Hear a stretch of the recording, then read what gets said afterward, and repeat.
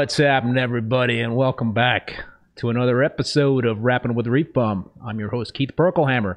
So, on today's live stream, I welcome back Kenny Lin from Pieces of the Ocean. Kenny, what's up, man? You were on a couple years ago. Hey, Keith. Yes, glad to be back. Thank you for having me back. Yeah. It was fun. Except for I didn't really know what the hell I was doing back then, so hopefully, we'll both be. Hey, man, you come a long way. Congratulations. I think you were one of the first guests I had. Yes, it was the early days. I don't remember exactly when. I was just going back and forth about what year, what month it was. Yeah.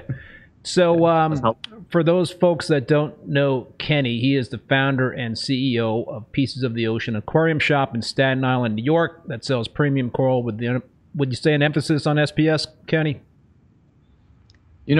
I love SPS myself, but we sell all kinds of corals. Okay. I think I just noticed the SPS. That always catches my eye, but yeah, me too. But a couple of guys that work for me, my partner, we all love SPS acros, and we dedicated more tank for it than other corals. But we get excited about all sorts of corals. I hear you. So Kenny's operation also has a very big presence online. Piecesoftheocean.com. Go check them out. In Kenny's prior work life, he worked in the technology and advertising field. I was in advertising as well, so we have that in common there, Kenny. But he has been all in on this coral business since 2017. Is that right? Is that when you started this Pieces of the Ocean? I quit my job in 2016. 2016. Yeah, I quit my full-time job in 2016. So this is really cool. His career switch was featured in the Wall Street Journal, and I'm showing the cover of that article right now. It's a great read. I recommend it. You can find the article by Googling it. Is it also on your website there, Kenny? You know what? I should put it on the website. You got to get on your website, man. It's not. I had it. Yeah. I should put it up there. Really cool. It's not. Yeah. All right. So you can Google it and you can find it. Yeah, Google it. So before we get into the conversation, I do want to thank the sponsors for the show, both Bulk Reef Supply and Ecotech Marine. I really appreciate these companies supporting the show, and I also appreciate all you folks tuning in. I see a bunch of familiar screen names out there. Don't forget to hit that like button so more people can find the live stream. And as always, please ask your questions or just comment in the chat, and we'll try to get to them. Always fun to have an interactive show. So Kenny, man, how's it going? I think the last time I saw you might have been at Reefapalooza in New York last June, but it's kind of been a while. Yeah, I remember that you were actually doing your thing, filming, with your camera. Well, you had a lot of eye candy there, so it was, I had to kind of capture that. Yeah, it was everywhere. Yes, at Dojo, we set up tables, we sell, but we were just as excited to be there to sometime buy and trade with vendors. You don't know what happened prior to the show start. We would just go between booths, trade with other vendors. Interesting. And it's a fun experience just before we really got busy, because once we started selling, we couldn't leave the table really. So do you guys reach out to other vendors before the show and kind of like, hey, what are you guys bringing? Do you kind of like try to work out some deals beforehand, or you're just kind of like, hey, we're going to be walking the floor and seeing what we can. I don't know what we don't. I don't know what other people do, but what we would do, we look at the floor plan, and we try. Oh, who's there? Oh, last time, we traded this. Let's see what we kind of have an idea what everybody's bringing. Everybody got their little niche, So we would, we had a good experience. We go trade with them. Or sometimes we just let's hit this booth up, let's hit that booth up, and we're just hobbyists at heart still, and at the same time it's a show where we look to widen our selections. We all know that everyone's looking for something that's different. We can't be constantly selling the same thing on auction, so we're always trying to look for other stuff that we don't have. We try to include that into our grow out, into our plan to grow and stuff like that. So. David Waters says, "I love Poto. They have great corals and great service." And Nano Joe picked up a rainbow 8 cans from Poto last year at RAP New York. So Hey, thank you very much, guys. yeah, you guys going to be back at RAP again in June? Yes, we will be. All right, man. I'll see you then. Yeah, see you. Yeah, every year it's in our backyard. We have to be there. Yeah. So, all right, man. I talked about this career switch of yours, and Yeah. you and I do have that sort of thing in common. We're both sort of like in the advertising business. What was behind that in terms of making a switch from the business world, advertising technology to this reef keeping world, right? I mean, it was obviously a hobby for you, but what was kind of like the reasoning behind that switch, and what was your vision for Poto? That's a good question. A lot of people ask me that question in different format, but never really asked me the way you asked me. I think it was a combination of things from the way I was brought up. I always have that little entrepreneurish, spirit in me. But everybody says they have that. But I think it's about having a legacy. And at that time, in my day job, I was making things. But at the end of the day, that things was given away and didn't bear my name or anything like that. So I wanted to have something where, I could have a legacy on. And then one of the things, build your own thing with your name on it. So it just so happened I was into the hobby. I was passionate about it, and with a little bit of a naive, sense of like, hey, how expensive this hobby is, right? So I was spending tons of money on it. Like look, my job at the time was paying pretty well for my time, for my age, but I couldn't save any money. All my money went to corals, and I was thinking, if I'm spending all this money, who was making all this money? So a little bit, I think everybody has that kind of mentality, when they spend money, someone's got to make it. So I just want, let me start out with me trying to sell some frags, try to break even, and then and then started going to shows. And Manhattan Reefs was one of the first shows I went to. Actually, was the first show I sold at Manhattan Reefs, at Pratt, and at Page University. I think, give a shout out to Mark, give a shout out to Reefs.com. They started out this local show that was really well run at the time. Yep. And I went and just didn't know how I would do, but people apparently liked the frags I was selling, and I thought there was something to it. So in the back of my mind, I thought, my job sucks. This job rocks. Why not, right?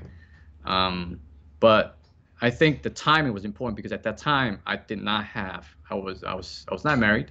I didn't have a family, didn't have a baggage, and I was ready. I was able to go all in. I think it was today.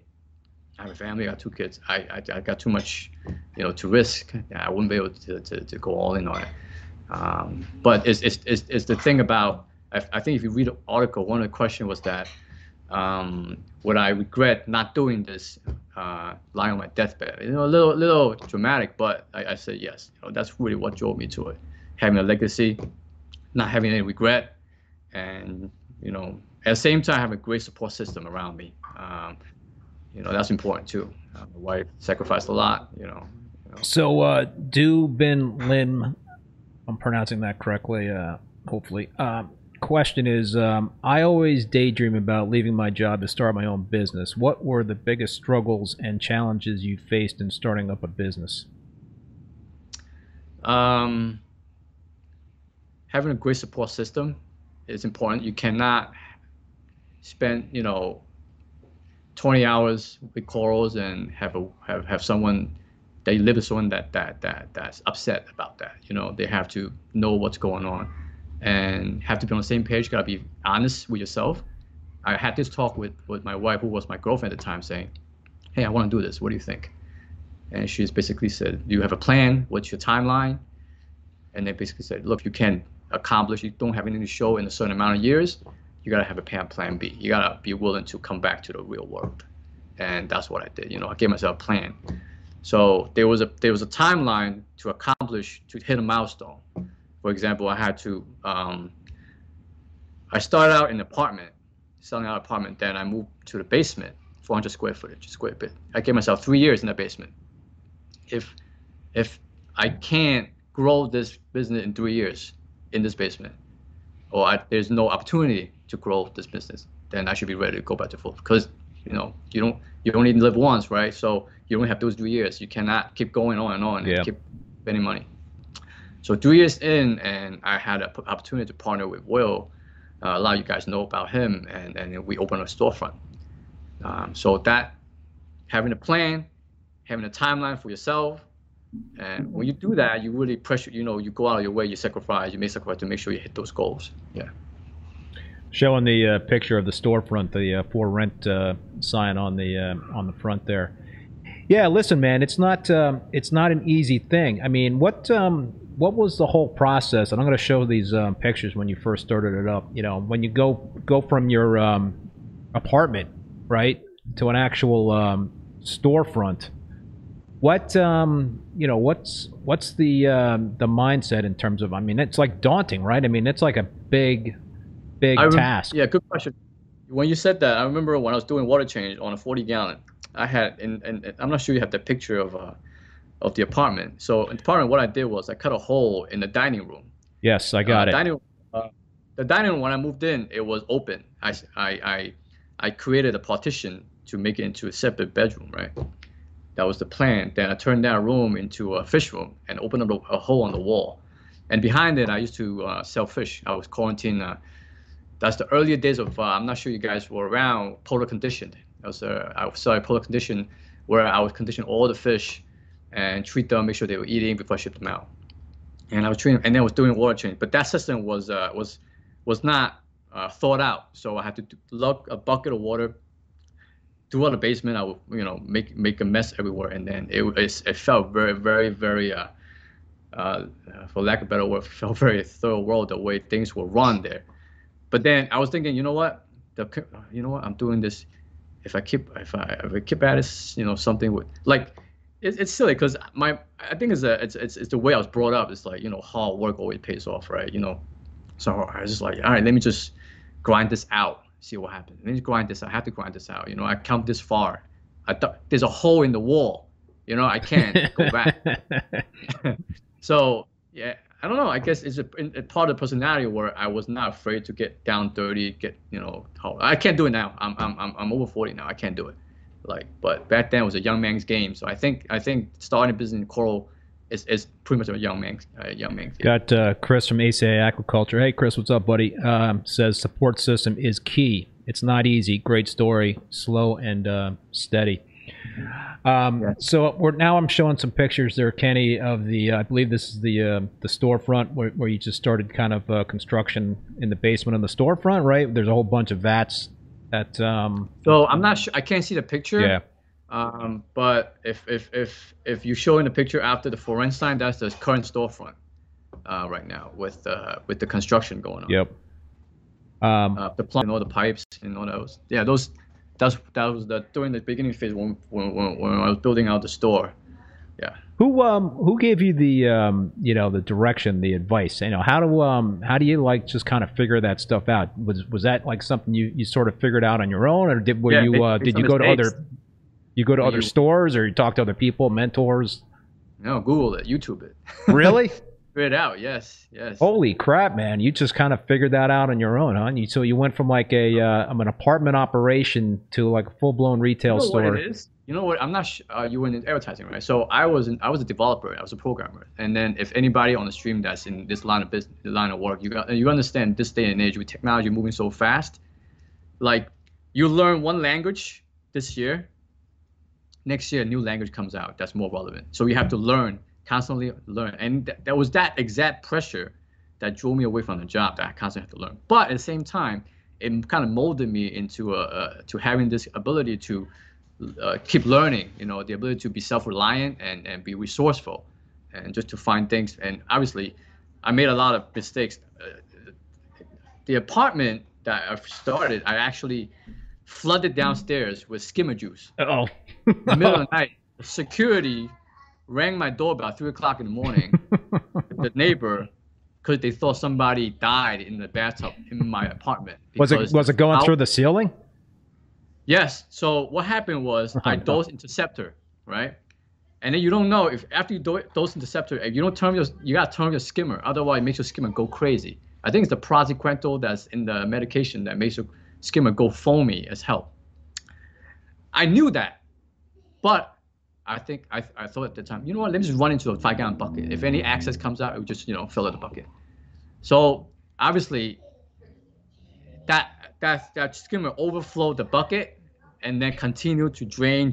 So all the skimmer juice drained through the room downstairs. Apparently downstairs, when I partitioned the dining room, they turned it into the bedroom too. Somebody was sleeping there. So their mattress has skimmer juice on it, and they thought they were like, we were so worried because I thought somebody somebody drowned in your bathtub because the smell. And then and nobody knew for a month. They thought somebody was dead upstairs and they'd been there for a month or so, right?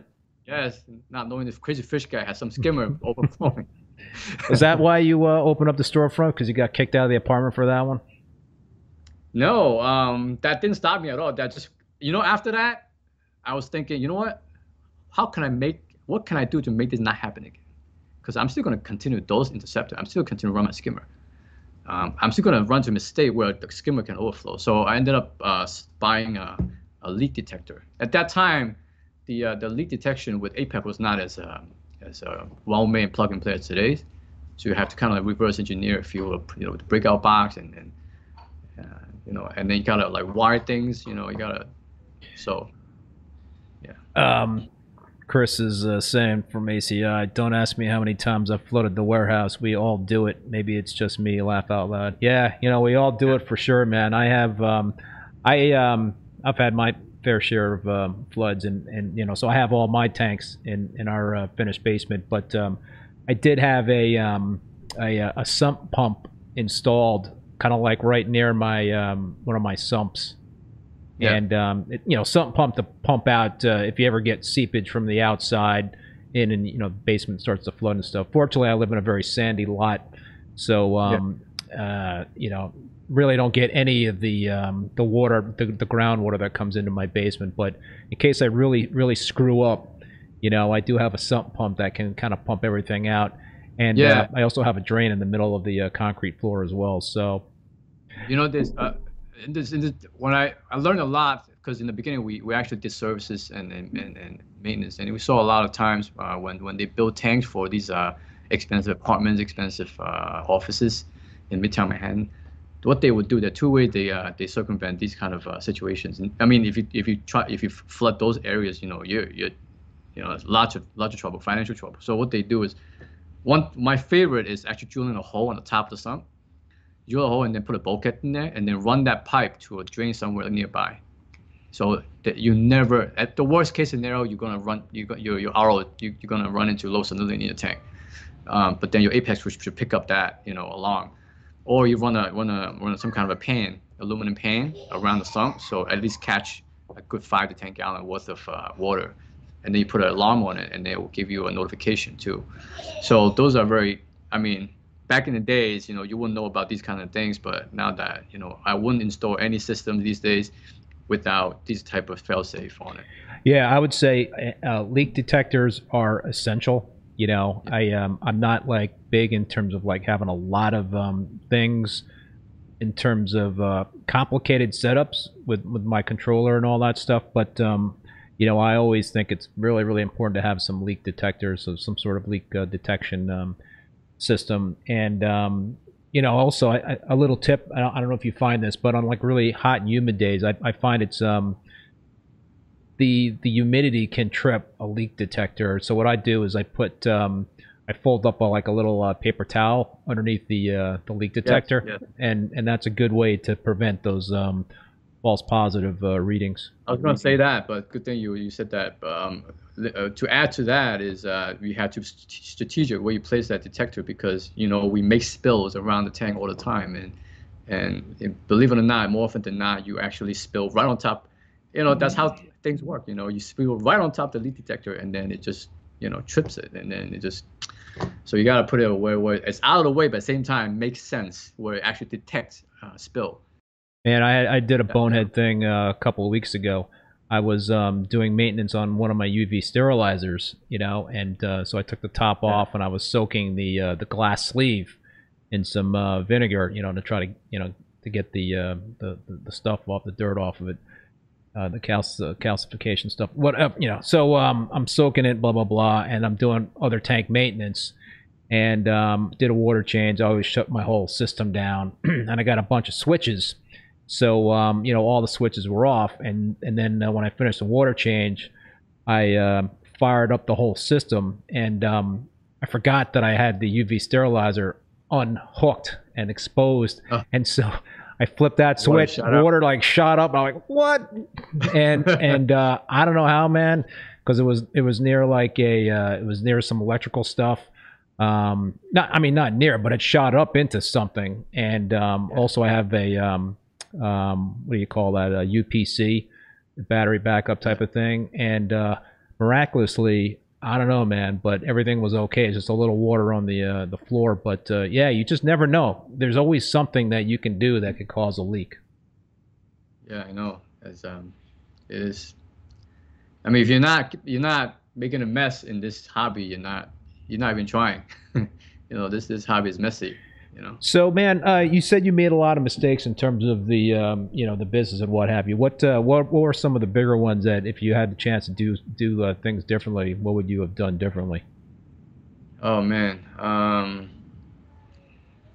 from business side, do better accounting, bookkeeping. That's very important because you gotta know where your money's going. I think that's a lot of times where that's how people go broke.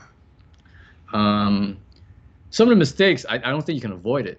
For example, I mean, I don't mind sharing this with you guys. In the beginning of the business, we were eager to reduce our costs, so we're trying to go overseas to import corals. And I think I talked to many, fellow vendors that we got scammed. Basically, it was a very, very elaborate scam where they actually did a FaceTime with me. So the person did a FaceTime with me and spent an hour talking to me, talking about this facility, talking about the import, and then step by step until the moment I sent money, it was just a regular transaction, very attentive, very very very normal. And then sending money over right away, it was just poof, no nothing else. And then it's not a lot of money, but at the beginning of the business, every penny counted, and it's to this day it still haunts me, But I think mistakes, you have to make it for you to learn it. There's there's a lot of things out there that can really, it's tough, man, because I run a business as well, and there's, like you said, when you're really trying to be profitable, everything matters, especially in the beginning in terms of that bottom line. And there's a lot of things out there. There's a lot of different tripwires that you can hit. A few months ago, I encountered what was it? A chargeback? Not a chargeback. What do they call the thing where somebody orders something, they get it, and then they chargeback? Yeah, chargeback, right? That's what it. A fortune charge. They filed it as a fortune, and then try to get the money back from the credit card company. Yeah, and that's like basically. They always side with the buyers. Right, and so I mean, I didn't lose a lot of money on that thing, and basically what I found out is like it's almost impossible for a business to fight that with the bank, because the bank will always side with the customer. So yeah, there's just so many things out there that make it very, very difficult. But you never know, man. I mean, you could do a deal for like, sell something for a few $1,000, and all of a sudden it's like you said, poof, that could go away. Yeah, like those raise a lot of red flags with us when we see a big order first time, and then different addresses, names don't match, the numbers don't match. We literally go do some detective work, try to Google the name, Google the address, see where they live, and literally call them up even just to confirm the order's legit. Make sure, hey, is this you that made this order? Oh, thank you very much. Try to be nice about it, but gotta protect ourselves too. Yeah, I just invested in some fraudulent, software for my e-commerce provider. So that's something that it costs money to have that extra protection, but it's definitely worth it because they're able to kind of like rate each transaction in terms of whether the possibility of it being fraudulent or not. So that's always. But those software can protect you from fraudulent claims as well. I mean, a lot of time people don't think about it in this business that people file fraudulent claims. And I have I have a story to tell. In the earlier day when I was doing polar condition fish, I sold a Regal Angel. Love Regal Angels. Yeah, but Regal, they have those stripes, Yeah. right? And then stripes are not. I mean, they seem similar, but they not two fish are the same. And I sold one to a customer, and then it claimed it, sent a picture to me. Then I said, well, can you send me another picture? Because the stripes don't seem to match. And I said, oh, I flushed it already. Like flushed it. Then I said, well, I need to see more picture because the picture don't match. And they said, you know what? Don't worry about it. And then so there was an attempt to try to get something from me in that event. And yeah, I mean, these things, you see them, you don't think you see them, but people actually do it. No, it's a harsh reality when it happens to you. What so Kenny, when you're setting up a store and corals and trying to sell corals, obviously it takes a while for a system to mature. Especially with SPS. Yeah. What was that process like for you? Like, obviously you said you invest a lot of money in in paying rent for a storefront. You invest a lot of money in equipment. You want to kind of get going as quickly as possible in terms of selling, but at the same token, you got to be patient. Right, that's a whole reef keeping thing. Well, kind of explain to us how that whole thing evolved for you in terms of that process of plunking down money for rent and then actually being open for business. How long did that take? Yeah, that's very challenging. Even when we opened up, we didn't have any inventory. All the inventory was in the basement, so we kept that system running. So literally, you could look at it like we had two spaces running simultaneously. So one space we continue to sell from the existing space in the basement where we can continue to have cash flow while we built out a new store. And then the move took really slow. We were bringing corals like literally 5 pieces at a time as the system brought them online. And we try to use existing live rock.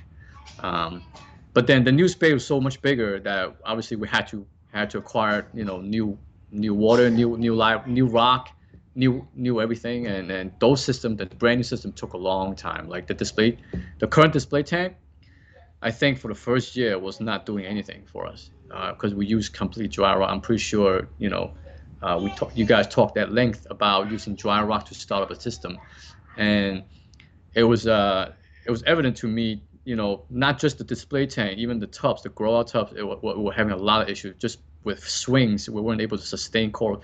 Like there would be like a month of time where acro would grow well and the colors, and then after that, and all of a sudden they start to like weird things can happen. They just like die out of nowhere, stop growing.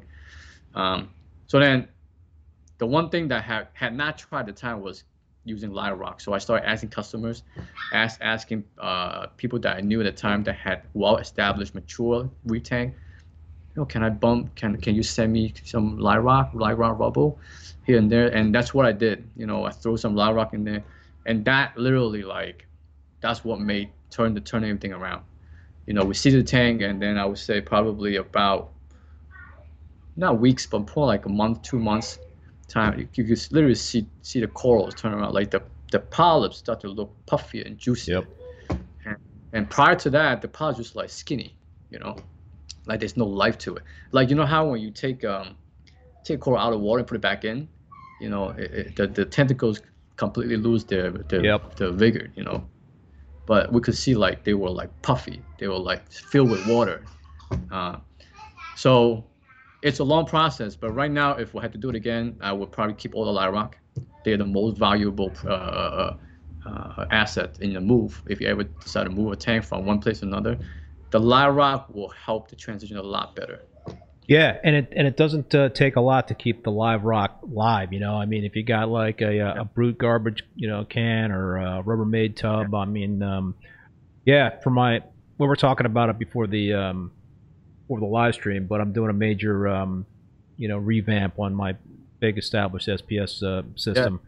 And so I've been cooking like dry rock in that in a 100-gallon Rubbermaid for a few months now, and I've been you know been doing 10% water changes with the established tank water. I've been dosing bacteria, but my one experience in terms of trying to start a tank purely with dry rock right at the beginning was just like an utter failure. And I'll be the first to admit I probably didn't do it correctly. It was just too sterile of an environment. But this is going to be my Yes. second go around with dry rock, and I think knock on wood, that's the right way to do it, is to I mean, condition it. you can still do dry rock. You can still do dry rock. Just keep a piece or two pieces of live rock around. The one with sponges on it are the ones that's the best. They give you indication of how established your live bacteria and population is. And make sure you feed a tank. Make sure you feed a rock. Feed a rock. Yeah. Rob, upstate New York, thanks, man. I really appreciate that super chat comment. Is here's to the great chat. Really appreciate that. So, Kenny, I'm gonna show a video of the store and the SPS tank. Is there more than one SPS tank? That Yeah. So we have a few display tanks that grow SPS, and then we have two tubs dedicated strictly to Acropora, and then we have other tubs that we dedicate to mix LPS and Zoas, and then we also have some smaller tanks for anemone, and we have one tub for what we call receiving. These are new coral that we come in that we basically just let sit there and we observe, and then prior to that we have another system, um, uh, like for there's not a receiving tank where we new coral go in there and we just like let it sit and observe and then dip. So SPS, like wherever the space, and then it can support acros. We grow acros. Yeah. So, what is your quarantine process like? How long does a coral go into quarantine? What do you dip with? I mean, let's talk about SPS. Yeah, so that's a big thing, right? Especially in the hobby these days. So we have two systems that we keep our new corals in, and we just when we first get them in, we put them in, and obviously we dip. But depending on the condition of coral, sometimes coral comes in pasty, and we try to not. If you dip it, you're obviously gonna kill it. But I have this thing that I tell the guys, I dip to kill. You know, I rather kill the coral than risk bringing something into our system. So in the beginning, the dip that we use is Prezi Pro. Okay, I prefer Prezi Pro. Um, One thing is that if you look on the label, it says resafe. So it takes a lot for that to cause issue with your coral. So it's very gentle. Now I dose. It's not a scientific dosage. It's all through trial and error. Basically, I dose so much where I see that it will actually start to cause issue with the corals. Then I dial back. Then I know this is my dosage amount, and I haven't had not had an issue. That thing knocks off not just worms, it knocks off starfish. I've seen it knock off Aptasia sometimes, and basically anything that's not coral it knocks off, and I like it. I think there's one other person that I know that uses it, but I don't remember who it is. And also I would prefer that over Bayer is because Bayer give you that milky cloudy ness, and you can't see through what's in the dip. But with the Prezi Pro, it actually keeps the water clear. Does not have the smell. So yeah, I like that better. Is that you do a separate dip? You don't treat the tank with. I don't know a lot about Prezi Pro, but that's a separate. No. You dip. You No, dip, I don't treat the tank right? with the dose would be too low to do any to make any changes. So like I said, I dose a lot where obviously if you overdose it to a certain degree, it will kill your corals. And I found out the hard way. So I've done it so much so long that I know exactly how much I need to dose before. So if someone like I don't want to give out this information that someone goes out and start dosing parts before and kill the tank. I don't want that to happen. So make sure you do a trial run first with a coral that you probably you wouldn't cry if it died on you. And just one thing that the corals is gonna you dose too much is when the that the mouth of the pot start to gape. Mm. You know, I don't know, start to gape, then you know it doesn't any. That's too much. Yeah. Great Bearded Reef, Paul, man. Thank you so much for that super chat. Comment is great looking tanks, Kenny. Thanks again for another great conversation, Keith. Thanks again, Paul. Really appreciate that. Yeah, you know what? I started using, and I've talked about this a lot. I've started using potassium chloride, KCl, Yeah. and I It's cheaper. what's that? It's cheaper. It's. I mean, you know, Farmer Ty, Yes. Ty Ta. He Yeah, he right. turned me on to that dip, man, and it's been like a revelation for me because You know, I'm gonna try that out. yeah, I Yes. did a video on it, and you know, so I've got the you know, all the information in that video, but it's clear, it's so freaking gentle on corals, and you know, I usually dip for 25 minutes. You could dip up to 30 minutes. I've heard of folks that have actually forgotten that they left corals in that dip for like hours, and the corals are still fine. I mean, knock on wood, man. I've been using this thing for months and months, and I have not lost any frag or any coral. I've started actually dipping ganies in this stuff, and Yeah. you know, because I had some red planaria on some ganies, and it like frickin' just annihilated the planaria on the ganies, and the ganies were like fine. I mean, and I had treated like the ganies with Coral RX multiple times before, and I think what was happening is the polyps on the Goniopora and the Alveopora were retracting into the skeleton, protecting the worms. But I think with the great thing about KCl is that it is like reef safe. I mean, obviously you don't want to like put too much potassium chloride into your reef tank, but it kind of works. The way it was explained to me is it's a like an osmotic shock, and the water somehow gets sucked out of the flatworms, and they explode. They disintegrate. I might have actually seen them disintegrate when you blow them with a turkey baster. Yeah. So it's pretty cool. Eric Miz, thank you so much, man, for that super chat. Really appreciate it. Comment is glad to see Poto thriving. Been a customer since the basement. Thank you, Eric. Thank you, Eric. Yeah, I gotta check out your store, man, one of these days. I mean, I'm always going through the tri-state area every now and then, but that would be. You should come by. Yeah, corals are going crazy right now in the store. What pest scares you the most? Black bugs. I think everybody says that, black bugs. And how do you address those? Another thing that I had in the basement one time, I had spiders, Equine spiders. Not that many people come across them.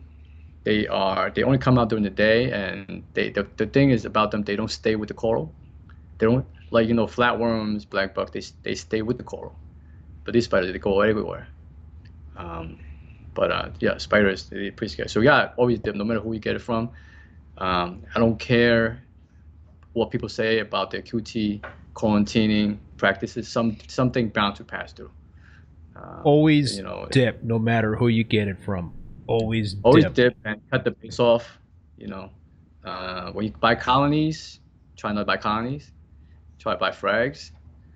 Just less to deal with. So, you know, easier to manage. If a big colony, then there's more chances of missing something. And they don't ship well anyway, colonies. So. Yeah, those are definitely tricky, chunky frags or little mini colonies. You know, I actually broken down someone's tank, right?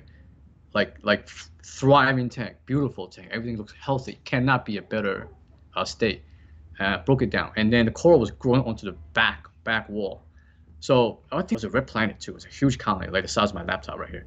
And I broke it down, and then it was flat encrustment onto the back glass. Behind it, it was like clusters of flatworm eggs. Ooh. I was like, but then you look at the coral, you would never have ever Coral guessed looked healthy? that. Super healthy. Polyps all out, super colored, you know? Yeah. Did you pass on So, that? you never know. Did you pass on that red planet? No, I took home, chop it all up. Chop up the base, get rid of all the eggs, dip, you know. Yeah. All right, so Kenny, refresh our memories. You know, I'm pretty sure the last time you were on the show, we talked a lot about in terms of what you like to use for equipment and all that stuff. Or, you know, kind of give us a rundown in terms of how you guys like to, you know, run and maintain your reef tanks. You know, lighting, filtration, nutrient control. You know, all that stuff. You know, maybe start with lighting. Are you all still like 100% LEDs? Yes, 100% LEDs. Only I would say 100% LED. Radions. Well, the store when we built the store, we went in with thinking of using Radeon, but we're open to other lighting platforms because you know it's so expensive. When you try to run a store, when you have like, you know, 50, 60, these things add up, and we were, you know, we're open to other type of platform, but we just found that the Radeon generally just performed. I mean, they just grow corals. As long as they grow corals, we don't care. The other lighting that we're using right now, in the beginning on display tank, earlier photos show using Radeon, but then the most recent one showed that we're using we're using ATI Stratton. That's a new lighting that we try, and we liked it because at the end when you have a big tank, you actually save money because you ended up running less fixtures, and that's the whole goal we're going after. Because with the Radeon, we needed more to cover the space that we had. And there's just too many wires, and then you know, being that the tank sits in front of the store, it had to look elegant, had to look a certain way, and we found that the Stratton, you know, worked out. The only thing about that is the controllability. You had to go on a web browser, you got to change your Wi-Fi. I wish that they come up with an app like Mobius, and that would be a winner. But controlling it, it's not intuitive. What made you take the plunge for the ATI Stratton fixtures? Anybody else was using them and had positive feedback, or what kind of drew you to them? Reasons. One is we like the profile, the way it looked. Like I said, it will sit on the display tank in front of the store. Secondly, we had good experience with ATI when we ran the T5 fixtures, and you know, we kind of like had some faith in their light fixture, in the German, you know, it's a made in Germany fixture, so we kind of had some faith in it, and we tried it out, and you know, Cole loved it, and it was perfect for the dimension, the footprint that we had on our tank, which is 68 by 30 wide by 24 high. Yep. So it's a weird size. So when we ran the Radeon on it, we had to run T5 or Reef Bright on the side to give it additional coverage. Yep. But with the Stratton, we didn't have to. So we really liked that fact that we didn't have to run more light, less wires. Are those tough lights to get hold of? Great Bearded Reef is saying been trying to get those lights for some time now. Are they hard to come by? Yeah, I would imagine they're not cheap either. I would imagine they're a lot more expensive now too. When we got, it was readily available when we got them. That was right before pandemic, and then I think right now it's probably a little harder. Also, there's not a lot of demand for it in America. I think that's why they didn't bother boosting their production for it. But I think you can still buy it. They didn't. Last time I checked, they had not discontinued it yet. So, folks, I just want to remind you, if you haven't hit that like button, please do so more people can find the stream. And yeah, if you have any more questions for Kenny, drop them in the chat. So, what do you guys like prefer in terms of spectrum there, Kenny, with your lights? You're running LEDs or I'm gonna be honest. People are not gonna like it. I like blue. I like blue a lot. It just the color is just amazing. But white for the growth, have to have white, you know. But as far as viewing, especially in the store environment, you know, we're here to sell corals, so we keep the light blue most of the time. And then obviously people want to see white, they would ask. But I don't remember one time where people would ask to turn up the white, except for shows. You know, at shows they would ask to turn up the white, and then we should turn up the white for them. Yeah, the only thing is that your favorite coral organ tort does not show up in blue. Yeah, man, you can't have blue lights and like blue corals. But you'd be glad to know that in the display tank we're actually running quite white on the Stratton. So the organ tort actually pops in that tank. It's like that blue thing in that tank, it just pops. Everything else kind of like gets washed away because the blue is so blue. You gotta come in and check it out. Yeah, I gotta check it out. It's not a big colony, but it's blue. Yeah. Yeah. I mean, right. If you're running blue spectrum heavy lights, then any blue corals are not going to pop out as much versus running the full spectrum. How Kenny, how important is PAR, would you say, in the equation for growing SPS?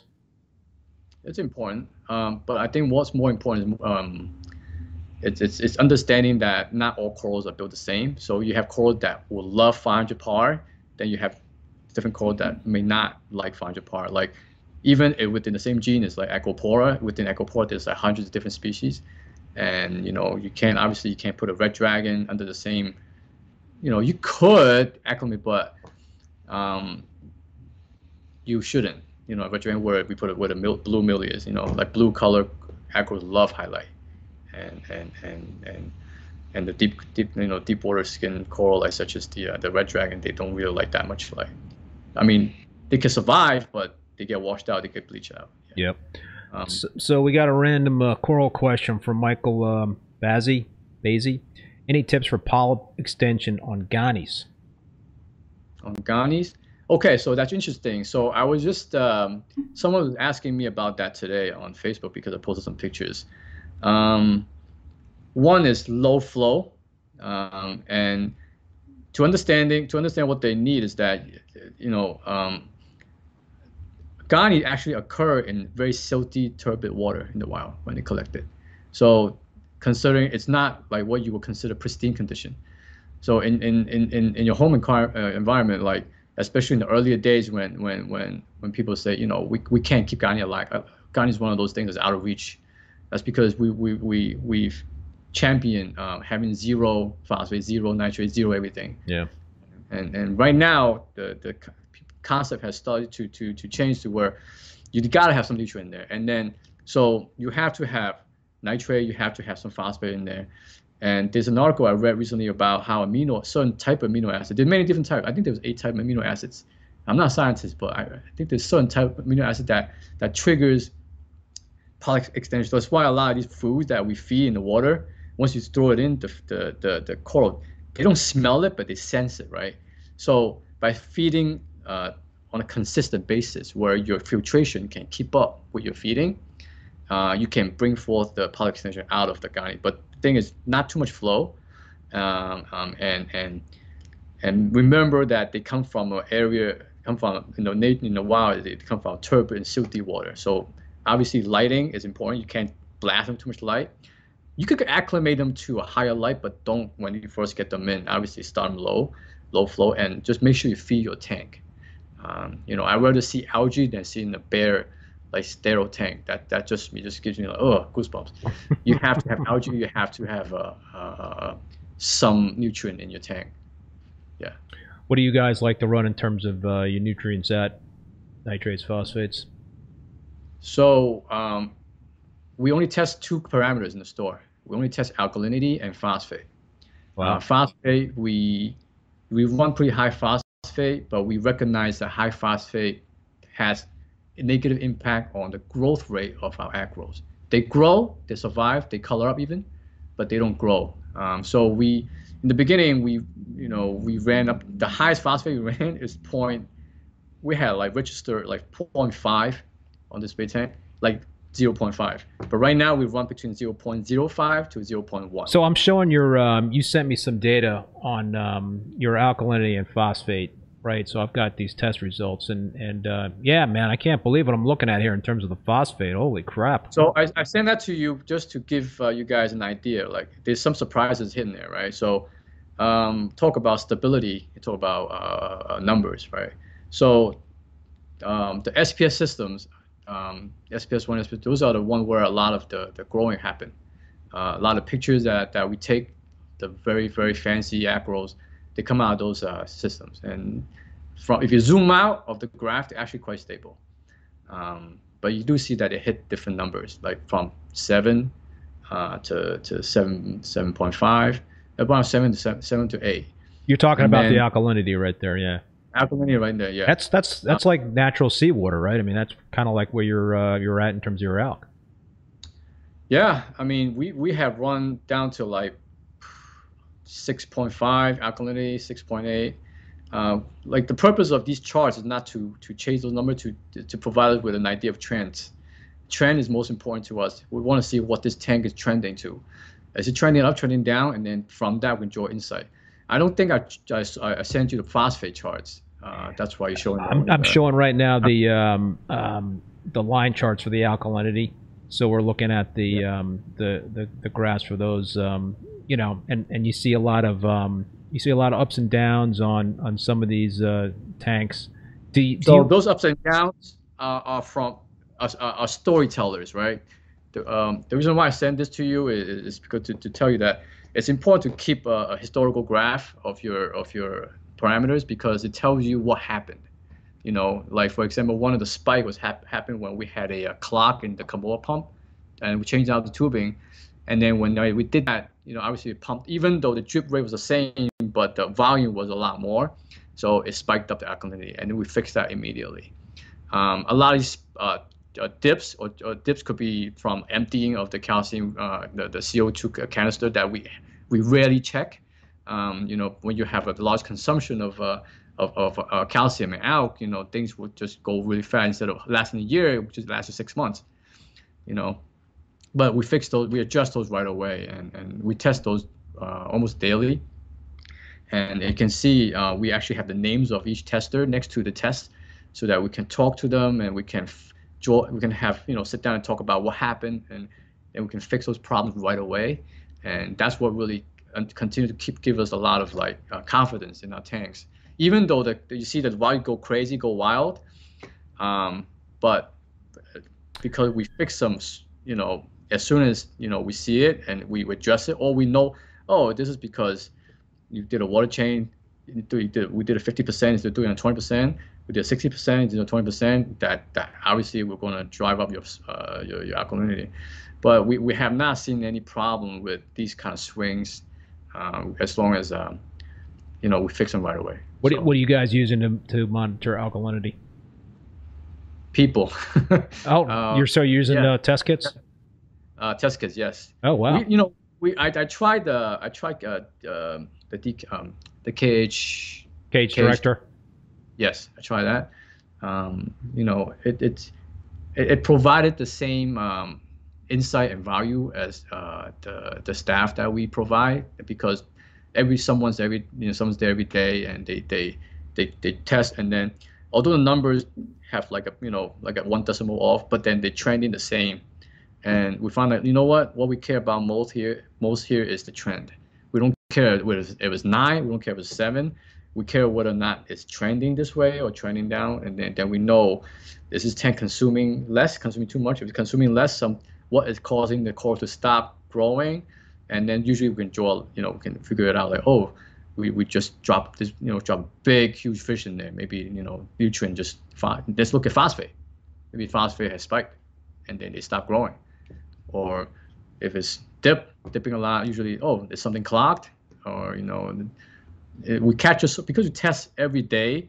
We catch it on the spot, so it never caused any issues for us. You guys using the calcium reactors on your systems? Almost every systems. Yeah. Yeah, every single systems. Yes. How much do you guys monitor pH, and, you know, do you lean on pH in terms of you know, trying to get within a certain range, or is pH not as much of a concern for you?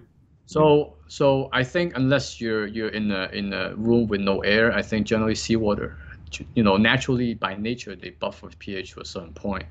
But I do find that it wasn't until recently we installed a split unit in the store. Not recently, like a couple of years ago.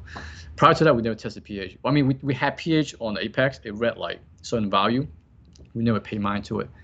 But when we installed a split unit, when we provided air movement above the tanks, yeah, saw our pH go up to like A, consistently above A, right? Before it was like it would dip below A, and we simultaneously saw better growth, and you know, that's when you know, this is a coincidence, but it's a good thing that we did this, because now that cores are growing faster because the pH is high. There's definitely merit to it, and I think, you know, you don't necessarily have to chase the number, but just make sure that you have good air circulation, and it will naturally raise your pH. If your pH is too low, I even had a CO2, like a silly CO2 monitor in there, and it tells a lot of story. Like when we have Monday, when we do shipping a lot, you know, the CO2 level will be really high, and then on weekends or the later end of the week when there's less people working or less the store is not as fast, the store is a little slow, the CO2 goes up, and then you see the pH correlate to that.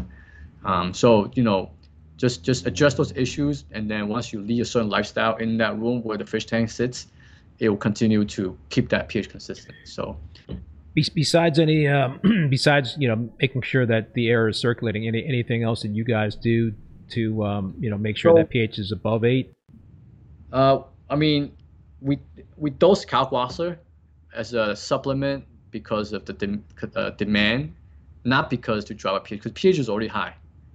But we dose Kalkwasser just to as a supplement. I know you mentioned in the last show that you do it reverse, where you do Kalkwasser as a primary source. Yeah, it's pretty much like my primary thing in terms of dosing Kalkwasser, and then the calcium reactor doesn't go on that often.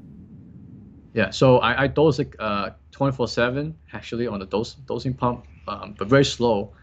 And the highest point at pH right now is actually 8.6. The other day I checked.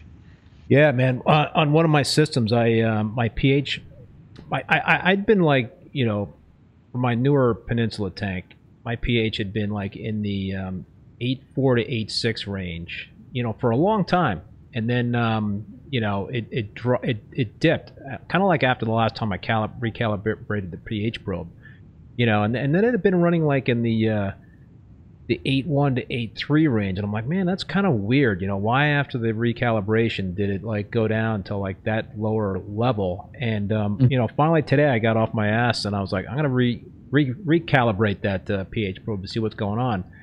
And so it was off. It was like not reading correctly, and so I've been opening up some more windows. It actually is getting a little bit warmer up here in Vermont.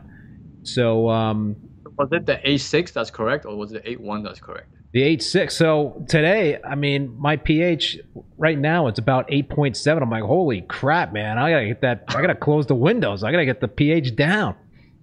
Yeah. So I recalibrated, and I was like, wow, that's it was. I don't know, like which you mentioned, we do for recalibration in the store for all the pH probes.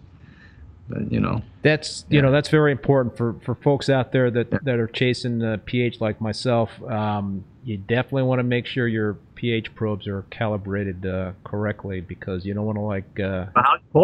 How the corals look? There was a couple like that were a little stressed out, and the last couple of weeks there's been a couple of corals that have been stressed out in that tank. I'm like, what's going on? And my salinity had dropped a little bit in that tank too. So I thought originally it was salinity, but then when I saw, that the pH range was probably off, I was like, holy crap, man! Maybe that's the pH they're getting pissed off at. So what do you guys like to run your salinity at? And what salt do you use? Instant Ocean. Yeah, that's what I've been using. 0.26, 0.27. Sometimes I don't mind high salinity. Low salinity will cook. I think low salinity will kill corals. In my experience, I have had like where I just go a long time without calibrating the salinity plan, whatever we use to test salinity, and then it would drop to like 0.020, and then coral just be suffering, but I wouldn't know. But high salinity, I have not seen negative effect, which makes sense because there was an article about Red Sea being the salinity in Red Sea is 1.028. So and then the article mentioned that it's likely that is why that the corals in that ocean, in that sea is a little more resistant to bleaching, because Red Sea they're very dry, very hot, but the salinity is very high, and they think that high salinity has something to do with that. They didn't provide any scientific facts to back that up. It was just like it could be anecdotal, but I mean, I think this is a great thing for us to find out in the hobby, because people, it's coincidentally, we can find out when we make mistakes. When we make a mistake of having too high salinity, or maybe mistake of having too low salinity, and in my experience, low salinity has killed my corals, where high salinity have not killed my corals. So. Yeah, Paul, Great Bearded Reef says Adam from Battle Corals runs his salinity at 0.028, so that's pretty high. That makes sense. Yeah, I mean, it sounds high because we used to 0.25, 0.26, but if you really think about it, the rest, the scientific paper I think it was on Nat Geo, saying that Red Sea, you know how beautiful the reef. I'm not sure you're a diver. I'm not. I never dove Red Sea, but I've seen pictures. It's beautiful, and it kind of makes sense. So, Kenny, let's get back to Ganapur Care, and this relates to SPS as well. Do you guys dose any trace elements, or do you feed any amino acids and coral food? No, we don't do any of that. What we do is very simple. I'm not sure you had a picture of the sump, of the display tank. We calcium reactor with a fuge and lots of fish, and we feed the fish, and that's pretty much it. And the reason behind it is being in a store, in a commercial environment, we cannot get too intricate or complex. We gotta make it so that anybody comes in to work at the store, they can just pick it right up how to care for the tank. If we tell them, you gotta dose this how many mil, it gets too much. So you guys don't do any, you don't get into the whole ICP testing and whatnot. You're just it's a real basic approach to reef keeping. No, I think that to us is fun to know. We send it in once in a while just to cross-reference. It's not something that we rely entirely. Like I would probably send in the ICP test once a year, only for like the display tank, just to see, just to see. We don't take any action based on the findings. It's all. I'm kind of similar in terms of the ICP testing. I don't do it that often, and I also don't try to overreact to ICP tests because I think there's so much information that you get from an ICP test that there could be a whole number of different red flags. But I always go by the observation thing, right? If your corals are looking good. Here's the thing, right? When you're in the business, you realize 95% of your customers, they're not like, they're in it for the enjoyment of the coral. They're not like techie or I mean, if you want to get techie, that's fun also. It depends what kind of person you're, but most of the customers that we've dealt with come across, they just want to have a happy growing health. They don't want like sometimes having to care about calcium, alkaline, like the basic parameters, is already a lot for them to have to deal with, right? So we try to set our parameters, similar to what regular home hobbyists would have in their home, and try to match their parameters. And that's why we use Instant Ocean. Instant Ocean is great because they make it in such a big batches that the quality and the consistency is very, very stable. And then public aquarium use it, and then can't go wrong. I mean, you can't be having salt that kills like multi-million-dollar animals in the public aquarium. So we trust that entirely, and we just kind of like starting as a blank canvas and supplement with calcium reactor and feed a lot. You have a lot of fat, happy fish. So how many times a day do you feed, and what do you guys feed? Well, so now I'm not as in the store as much anymore, but when I'm in the store, whenever I can, I just drop some food in there, and I hand feed them, and that's part of, that part of enjoyment of the hobby or the work, right? So I feed them a lot. I mean, I just like drop food everywhere I see the fish eat, and then when the guys are busy, I know that they're busy. I feed the fish, or make sure they're well fed. So yeah, I'm not afraid to feed them as much. What do you guys like to feed them? Everything, frozen seafood. Seaweed, mysis. We have rods and LRS in the store. Just a mixture of anything that we can get. Yeah, I feed like my fish 4 times a day, and I try to do a variety. I do like mysis and brine cubes. I'll do a homemade blend which includes like a whole bunch of different seafood like pick up from the supermarket, plus some garlic extract, some spirulina powder, some reef roy. I'm like throwing everything but the kitchen sink in that. They eat better than us. Fish eat better than that. And then I also feed nori sheets. It got a lot of tangs, and I think that's good, and pellets. So yeah, I think feeding a lot and just a variety is a really good thing. Not only for the fish too, but for corals as well. You gotta remember, when you feed a fish, they poop. They actually pee. The pee comes through the gills, right? So through the pee, it comes out with ammonia. Ammonia turns to nitrite and nitrate, and nitrate feeds your corals. So if you don't feed your fish starve. One, they get skinny and they're not happy. Secondly, they're not pooping or peeing as much as they should be, and therefore your corals are going to starve. So feeding your fish, indeed, in turn feed your reef. So that's why we don't dose in trace element. We just feed the fish happy, the coral's happy. Yeah, I always say fish poop is a beautiful thing, but maybe I should also say fish pee is a good thing. Fish pee, yes. Well, I was talking with who did I have on? I had the guys from Reef Beef on, and Rich Ross, I think, said I asked him something about what do you think's gonna what are we gonna see in terms of like in the next 5 years, like the new trend or something like that, and he said peeing in the tank. Yes, I think Rich, we weren't talking about humans peeing in the tank. I think maybe we should be talking about fish getting fish to pee more in the tank. Yeah. Speaking of the next 5 years, where do you think the hobby's going? Oh, you're asking me that question? From a hobby standpoint. Wow. I think that from a hobbyist standpoint, well, it's, I think tank raised is certainly going to be a very, even more important thing in the future in terms of being able to grow out and cultivate, corals. But I also think that, the wild corals that are collected are an important part of the ecosystem, and I do worry about that piece of it. I don't know enough about it. That's not where my expertise is in terms of the that part of the industry, in terms of the wild caught and the corals that are raised, maricultured pieces. So my understanding is that that is an important piece to the future of the hobby. But I just think, based on my experience and my knowledge, that the captive raised stuff is certainly going to be very important. And listen, right now there's a lot of stuff going on. There's a lot of unique things happening. I mean, the cost of fish right now is like through the roof, right? Yeah. So that's really changed, and the whole thing going on in terms of collecting in Hawaii is certainly got a that certainly plays a big role in it. But I kind of worry about the affordability of this hobby in the future. Yeah, interesting. I think I'm on the same page with you on that as well, and I'm seeing the same thing with the fish. That's definitely, like, right now we took down our last fish system.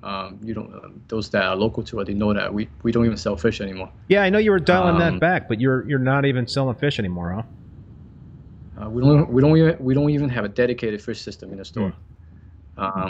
Reason being is that, given our geographical location in Staten Island, and then there are so many other better options out there. People are doing a great job at conditioning, QTing fish, where we don't have the space luxury to do it.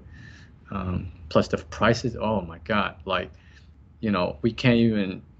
We feel bad posting these prices up, but we have to, because otherwise, what's the point? So we find it doesn't make sense, And then the customer, they don't care about how much it costs to bring them in; they just care how much it's gonna hit their wallet. Yeah. Right? So yeah. I just turn them and say, you know what, you want this fish? There's people are aquaculturing. I'll either tell them to go to check out Biota, check out these other vendors that are conditioning fish. Sometimes even ourselves, we go there and buy their fish. So the price is too much. We cannot where we're on an island.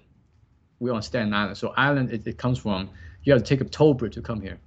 So just by that alone, with gas and toll, it's already a lot, right, with the current climate. And we just find that maybe growing corals makes more sense, and there's a lot of pressure, on the hobby as a whole to grow corals. There's a lot of pressure.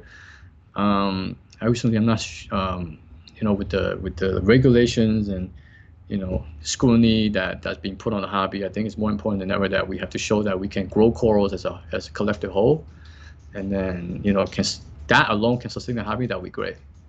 We have not brought in much wild. We don't have brought in any wild aqua colonies for a long time. A lot of the stuff that we grow, a lot of the stuff we see on auction that we sell are either grown by ourselves or we source from other private hobbyists. Yeah. I mean, we made a lot of great friends, in the hobby, and we just literally we either trade with them or we buy straight from the hobbyist. So I do think that it's important that we really show the ability for the hobby to grow corals in a good way, in a sustainable way for the hobby to have, for people to just imagine this: they try to shut down the sushi industry, there will be an uproar, Yeah. right? So I think we are the low-hanging fruit here, and I have concern for the future when they start to come down on it because we're a small bunch, we're a small tiny community, you know. It's not like the seafood industry where they can't even shut them down, but it's important that we have to grow core. And it's the future of the hobby. Yeah, yeah. Yeah, it's tough. I mean, there's a lot of stuff going on. It's getting more expensive to run a business. You know, shipping costs right now are like through the friggin' roof. You know, to ship out corals, and so that eats into the bottom Yeah. line, right?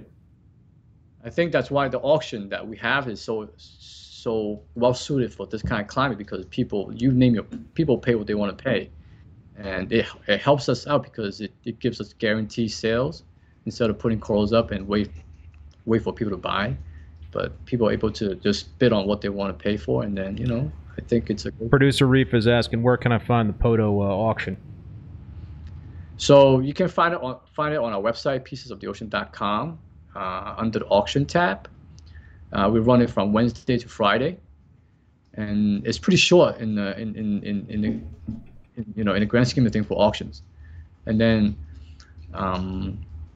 hopefully, we also have second chances too. So we all know that auction people don't buy. Sometimes people don't pay. It's an unfortunate thing that comes with the nature of auctioning, and we just put those things back up. People just flake out.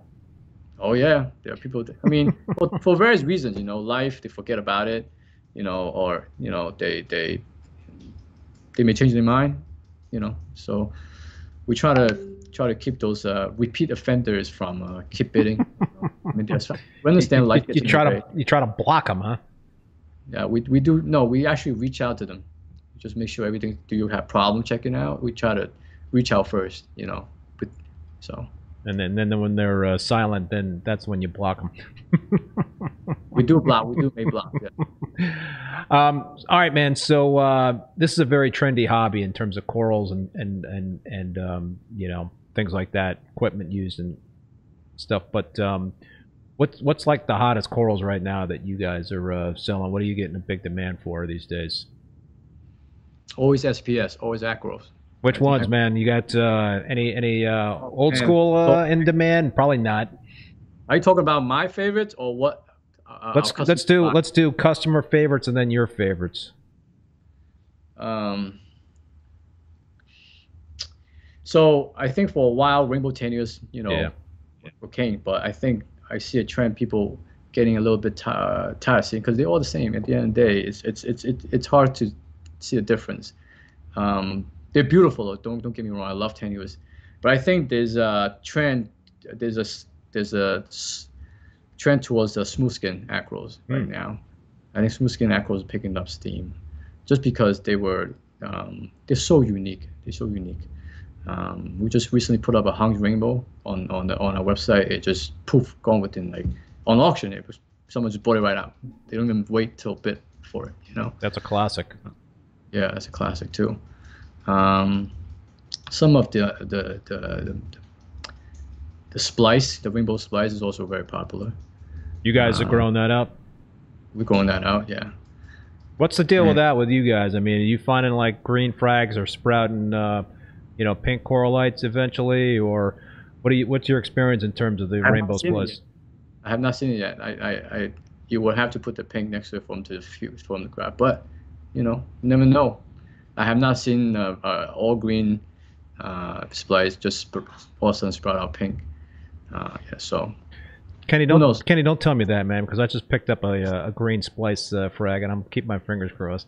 Hey, you gotta wait until like a lot of times I gotta tell people is never cross off a coral as a frag because they would do amazing things as a colony. Yeah, you never know, right? I mean, I've seen people have experiences with that. The green does start developing pink, but you just never know. And the other thing about acros is you can practically kill them, and then all of a sudden they'll just come back to life. They're just so resilient. yeah, when they start to grow from a single polyp in the crust, and that's a good problem to have though. Another one that we saw a lot was interestingly what we call a goofy homewrecker. I've heard of Do that. you- Yeah, Oh yeah. yeah, I think I saw it on your site. What is a goofy home wrecker?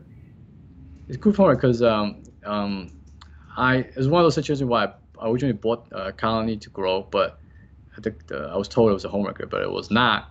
It looked like it, but it was not. And then we looked at it. The more we looked at it, the more we looked at it. And then I even texted Jason. Jason, does this look like homewrecker to you? Um, he's like, as long as you see the pink hole light, then it's not a homewrecker, right? And then one of our guys said, "Oh, it looks so goofy. This is a goofy homewrecker." So The name stuck. yeah, but it's crazy though. It when it's happy, it gets really like hot pink, almost like it has hot pink as the vivid insanity. The insanity, super super expensive coral. It gets really really hot pink. It's a beautiful coral, and then it's goofy also because it looks different in different tanks. It can look like pale with like blue polyps, and in one tank and it's just all pink, hot pink. It's crazy. Yeah. Your favorite SPS? What do you dig? It changes. Um, but right now is this tenuous that we call the outer world. It's just it's a tenuous with like it's like yellow tenuous with orange polyps. Hmm. It's just a combination that I have not seen before. I think if you go on our website, you can see under collection. I call it the outer world, and I'm just starting to spread out the frags for different people to grow out right now. Yeah, it's just a crazy coral. It just the color pattern is just different. Never seen anything like. You're also into classic SPS. What are some of your favorites besides the Oregon Blue Tort? Lemonade, pink lemonade. I'm on the hunt for it right now. Yeah, Just the yellow beige with the pink polyps. You can't find anything like that. yeah, You know, yeah. Oregon Tort is one of them. The Oregon Tort these days, back in the day, it used to be known as the coral that was a slow-growing corals. But right now, I don't know, maybe a technology or something in the spectrum, but it grows a lot faster than it used to in the old days.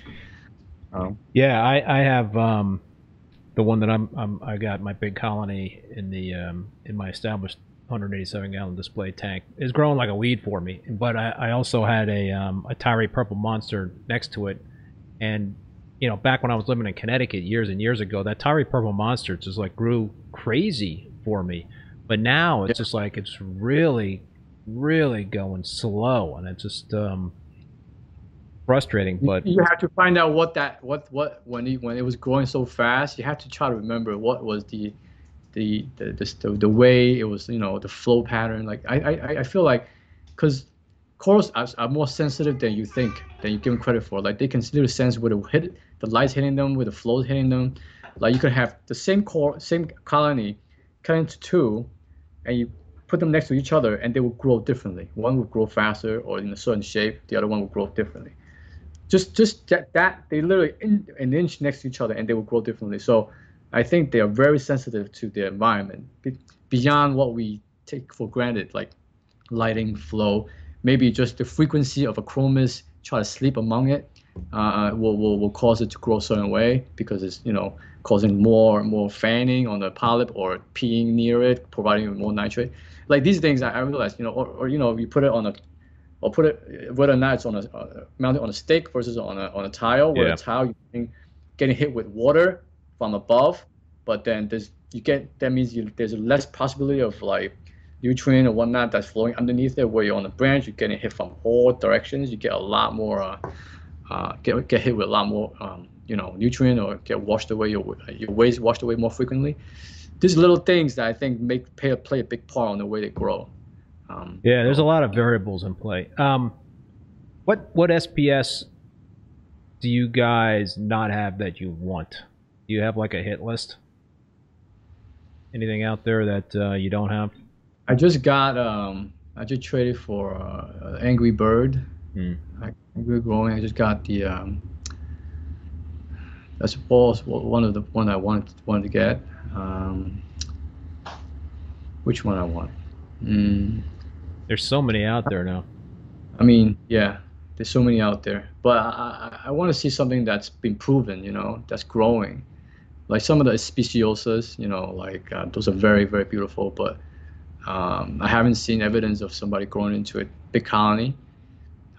So that leads me to think that maybe it takes time, maybe a different type of requirement that that coral needs that we are not aware of. But something that can grow, maybe purple monster, something that gives us some challenge that we can't grow, then we want to try it out. Because the last time I grew a purple monster was 10 years ago. No purple monster right now. No purple monster right now. It's a hard piece to find. I get people hawking me all the time for fragging the purple monsters. Like, hey, it's hard to find them. I was like, I don't have a fraggable. I don't have anything I can frag right now. Check back in a year. The problem with purple monster, I think, that contributes to a slow growth also, because of slow growth and rarity, people are only able to render small frags. And with small frags, they grow a lot slower than if you're having a chunky frag, especially with smooth skin. Like if you count the polyps, number of polyps on a millie at the same size as the number of polyps on a purple monster, you probably end up with 2 polyps on a purple monster, that's right, a ½ inch. Whereas you on a millie, you're gonna have like at least 50 polyps on the same size. So the ability for the coral to capture prey, to consume, nutrient in the water is a lot greater with the millie versus the purple monster. So I think, if you get a purple monster with a certain size, with a big chunk, it will grow faster. But if you could get a small frag, forget it. Those 2 baby polyps will take forever to capture prey or to consume, to eat whatever nutrient you give it. That's a good point, man. I never thought about like that. There's just they have the white polyps, but they're not. There's not many of them. They're not big. Yeah. So they're not good hunters like the millie is. Port Wolf is saying that I should talk you into picking up a fairy food frag. I think that's the right, the $1 million coral from Battle Corals. I'm looking for investors. Yeah. I think that's what fairy food is. The one that's the mythical frag that Adam at Battle Corals has. Yeah, Battle Corals. Yes, they have that flavor. It was like a joke, but then they kept it on. Yeah. One last question for you, Kenny. That a month or two ago, I did a video in terms of kind of like how I've evolved as a reef keeper in terms of kind of changing some of the methods. I'd been very much an old school reef keeper, and I hadn't really changed much like the first 15, 20 years keeping the reef tanks. But I don't know, lately the last 5 years or so, I've made some changes. Have you done made any changes to the way you keep tender reef tanks these days, the last few years versus when you first got into it? Very little. I think I tend to do what works, and if it works, I don't touch it, right? But I'm also very stubborn. I'm very reluctant to change. I think most SPS hobbyists are like this, because we all understand that it needs stability. It needs once something hits its stride, you don't want to change, and it's totally reasonable. But things are always improving. Things are easier way to do things are always coming out, and I'm open to those things. That's I think I think more about how to run a business and keep retail at the same time. That changed me. The ability to let go of control, because everybody. I think it's one of the challenges too. Is that you want to control how all the tanks are run, but it's just impossible, right? And the ability to let go and trust in your staff, trust in your to just take care of your tanks for you and just do that. They all bring in their own expertise. They all bring in their own experience, and I have learned a lot from them. And I think I mean, years ago I wouldn't have. I would have dictated how things will run. Every single details. It will drive you crazy. So by allowing them to take care of some of these tanks is I learned a lot from them. Sometimes 2 parts. Works better in this instance, whereas calcium reactors are over. It's overdone. But as a reef keeper, I think I'm always open to trying things that work. Not to say shiny new things, but I want to know that as long as they work and they work well in my situation, and I would love to try it.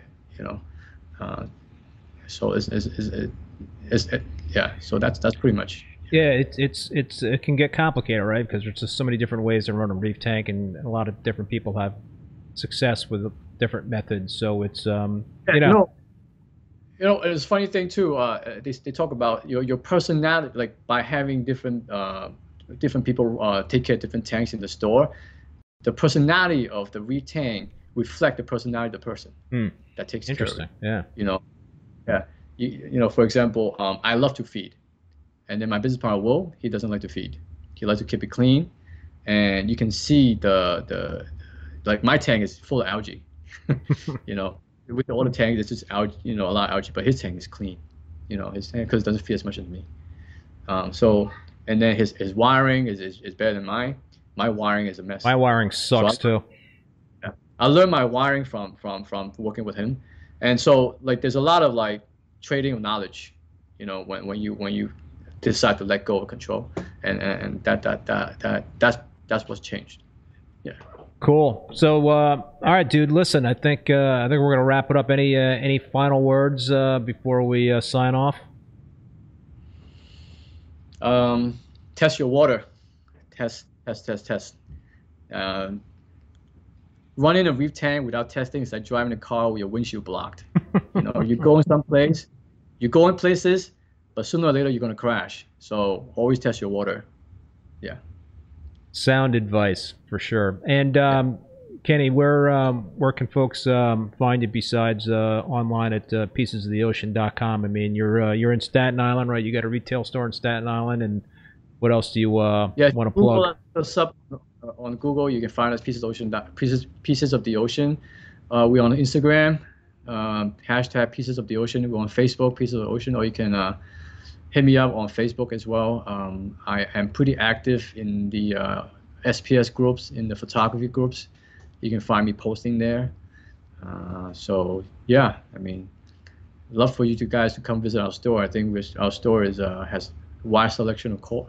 Like since we don't even sell fish now, we focus more on coral. So you can imagine the amount of not just the amount of coral, the quality of coral that that you're gonna see in this area of the country, and we're pretty proud of that. We take a lot of pride in that. We put a lot of hard work into, growing some of the best corals we can possibly grow. So we would love for you guys to come see us and see us in RAPP too, Reefapalooza in New York, New Jersey. I'm gonna see you there, man. In June. All right. All right. Thank you very much. All right. Well, listen, I want to just say thank you very much, Kenny, for appearing on the live stream again. It was a great conversation, and I also want to thank Bulk Reef Supply and Ecotech Marine for being a sponsor and supporting the show, and also for all you folks tuning in, especially the super chats. Thank you so much, and also a big thank you to the moderator, Paul. Great Bearded Reef. Awesome job again, Paul. I also want to let everybody know that all episodes of Rapping with Reef Bum are now available as podcasts on Spotify, Apple Podcasts, Google Podcasts, and Stitcher. My next live stream is next Thursday, May 12th at 7 p.m. Eastern Standard Time with Josh Saul from Manhattan Reefs. So we'll be talking Manhattan Reefs next week. Oh, John. Yep. Yeah. And should be another great show. The full upcoming schedule of guests is on reefbum.com under the YouTube section. So until next time, be safe and be well, and we will see you later.